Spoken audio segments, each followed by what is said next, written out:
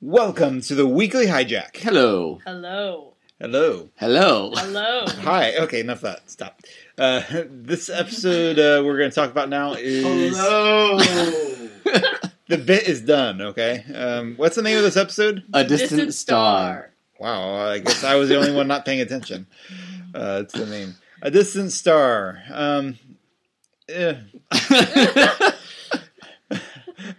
We're a little loopy tonight, but this episode was, I don't know, what do you think of this episode? I thought it was strange. I don't know, like half the time the commander was just like or the captain was a jerk to everybody, and everyone was on a diet, and it was all these weird things, all these fortune cookie, the universe is special, and... Which is very Delenn, honestly, but yeah, it is very... Which, the last line that Ivanova said, like, that doesn't seem like her normal, like... Yeah. Cynical self. Yeah, I was like, what does that even mean? Everybody's a hippie? No one's allowed to have salt? And there's tentacle ships in hyperspace? Yeah. Which is really scary, by the way. Yeah. Yes. There is a lot of, you're right, Brad, I think it's like, they just threw like 10 ideas in. Yeah, and it's almost like we found these clips in the bottom of the barrel, and we just kind of spliced them all together. We have to have a filler show of sorts in here somewhere. I mean, there are bits and pieces. Obviously, tentacle ship thing is relevant. Well, and Delenn trying to figure out what she is. I mean, but and Minbari uncertain of who she is too. But just it didn't feel like there were like plot lines, but like just parts of plots, segments. Mm-hmm. I mean, like all the stuff needed to get done, but like they got all thrown in one episode.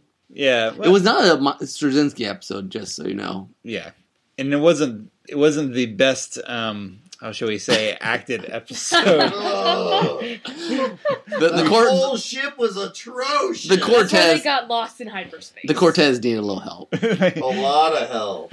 Patrick needed to get it together. Just like when the commander was like, "What's our status, Patrick?" And he's like, "Ah!" His hands are like going all over the board, and meanwhile the captain's just standing there, just looking at him super calmly, and he's like having a heart attack or something, and this is very bizarre. Yeah, the captain himself, even like the first time he came in, it was like, okay, so this is going to be kind of throwback to season 1 acting.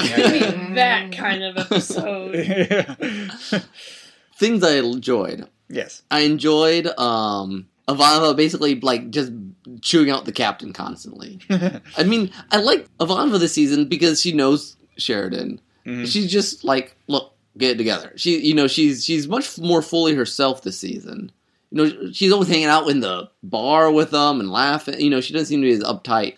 But I just like that she's constantly like, look, you're being dumb. Yeah, she had the instant familiarity with, what's this guy's name now? Sheridan. I don't even have to worry about saying the wrong name. Yeah, anymore. you don't say the next captain's name. Uh-oh. That was a joke. Yeah, it was a joke. But yes, her instant familiarity with Sheridan definitely lets her just be really blunt right out of the gate instead of... I never thought she felt like she was, I don't know, more closed off with Sinclair, but the difference does seem kind of striking. Yeah, there's much more of like they knew each other beforehand sort of familiarity as opposed to like, well, we work together and we get along fine. Yeah. And she's processed a lot of stuff. That reminded me of... I don't know. Keep talking. It reminded you of something you forgot. Something I forgot. You forgot what it reminded you. Oh, you got talking about Sinclair and Sheridan. He's like, I'm a bureaucrat now. Which basically Sinclair always knew he was a politician. That was basically his role. I mean, he played that very well. I mean, he didn't always want to be, but he was very okay with that. Well, by the time we saw him, he had like at least a whole year under his belt already at being Babylon 5. So it makes sense that there's some growing pains. So it was a nice little comparison between the two of them. Mm-hmm. So. What do we think of the Doctor subplot? I thought it was weird. It was worth it just for the scene of them all three eating the different food and switching it while it went by. That was good comedy. That was the only thing it was good for. Yeah. But I expected the trend of the food plans to continue and like have there be some underlying like. I don't know, he made a doctor bet with another guy, like, that he couldn't get more people to get on these crazy food. I don't know, like there was an ulterior motive, not necessarily bad, but just, like, an actual reason behind, like, oh, everyone has to change what they're eating. Because, like, now you just kind of feel like, like he's being a jerk. Yeah. Yeah. No, he's... Like, he's taking, like, he can't have any chocolate or something, and he's taking it out on everybody else. Yeah, the doctor sometimes falls into the like lawful good in an annoying kind of way. If you're going, he's like hunting down Garibaldi. I mean, it's not like I recommend this, but like I hunted you down. Garibaldi's like, no, let me eat it because it's in memory of my dead father. I thought that was going to be a joke. Like afterwards, a bluff. Like like it was a. Like, he was gonna say, like... My dad says hi. Yeah, exactly. No, it was, it was strange. It was, it was a little sitcom-y almost, you could say. Yeah. But overall harmless. I mean, it's not a horrible episode. It's just, after a strong start to the season, this one was just kind of, Now, I do know this is really our first real, first time we get much about hyperspace. Am I correct, Brianna? Yeah, well, I remember I was thinking, like, I don't even know what is hyperspace. I mean, it's obviously not good. Everything's red. Yeah, it's like an alternate plane, kind of, where space is different. I mean, I think distance is different. Yeah.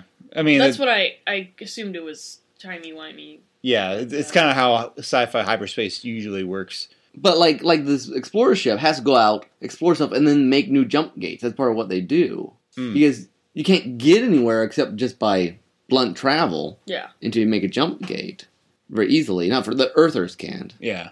I mean, I've seen this sort of thing in science fiction. Like I saw Cowboy Bebop before watching Babylon 5, so I was already kind of familiar with how jump gates, and it's not new to Babylon 5 having jump gate and that kind of stuff. But yeah, hyperspace is kind of a dangerous place. If you get lost in it, if you're off the beacon, you don't have much chance. I mean, that's at least what they say here. I'm surprised they didn't make a bigger deal out of that. Like, we reclaimed the first ship lost in hyperspace ever. Like, I would call somebody and be like, look what we did. I report that to ISN. Now there's crazy spire ships in there, though. Now we have seen... Don't do it. Haven't we seen, though... Have we seen so far... Spider-Land. No! It's her! Have we seen other ships form their own jump gates, not having to use the ones that are built out there? I feel like there's been some ships that had their own. They jumped in and out themselves. I think. I think the Minbaris do. The Minbari did, didn't they? Jump out on their own. I think somebody. No, they took. Nobody does. Or maybe probably the Vorlons could at least. Yeah, I think they did, but we haven't seen the Vorlons do that. No, but we saw somebody do it. Well, we see someone doing it right now too, but we don't know that. What? No, but we saw somebody. The spider ship did. Yeah, that's what I'm saying. Oh. Okay. Spider ship. I mean, that's them jumping in and out. Show up. Somebody else. I remember another ship that did. I don't remember which one it was. It must have been Narn. The Narn is Centauri, I would guess. I mean, they do make their own. Earth Force is the newest to space travel, so it would make sense that they maybe it was during when they were all fighting over that planet. Oh, that could be. And someone came out on their own jump gate. That might have been when we saw it. I mean, they looked the same. They had the same sort of... Yeah, the big spiral thing. Yeah, but... Yeah. The big what? The big spiral thing. The big... Yeah. Yeah. So other aliens can do it. The Earth... I don't think Earth has anything that can do it yet. No, I don't think they can do it yet. Vorlons can. I'm pretty sure all the three races can, but I don't know how much we've seen it. Okay. Well, I'm sure we'll probably see more before too long. That's true. All right, any other big things we got? Yay for Kiefer. Yeah, he survived. Yeah. He's important, I guess. He just did the credits. I mean, it took me until right before he found his way back out of hyperspace. I was like, wait, he's that semi-important pilot guy from the credits that we see every episode. Like, I don't even... You have such an emotional attachment. Oh yeah, I really cared whether or not he got out of there. Like, well, he's got a girl. He's got a girlfriend back home, right? Don't you feel for the romance of the Hollow Girl? The Hollow Girl thing? Yeah. See, even I forgot about that. Okay, anyway. Do we want to do any spoiler? Yeah, it's not really necessary. For tradition. Tradition? Okay, I guess we could touch on something real quick. Tradition! Spoiler alert. Spoiler alert. So at the beginning of all this talk about strange things in hyperspace, I wasn't sure at first if we were going to go to the shadows or if we were going to go to third space. Oh, third space. Oh, that I don't think that even comes up in the normal show, does it? It probably doesn't. That's a movie, everyone. Yeah, that's one of the movies where I think they find something in hyperspace, isn't that right? Or is there like another gate inside of? Or is it? Yeah, that's why it's called third space. So I didn't remember if it's like another dimension. I don't within remember. hyperspace. It's been a long time since I've seen that. Yeah, but the shadow ships go in and out of hyperspace just like they kind of waver. They waver in. They don't make their own little gate thing. I do have to say it's pretty amazing between like the early episode and this one. Sheridan has a deep fascination with Dylan very early on. That's true. I mean that they don't play around with that. That's true. I mean, he's pretty struck from the first moment. He's fascinated. Yeah, it's fascinating. I'd be fascinated by that hair too. Doesn't make any sense. Get over it.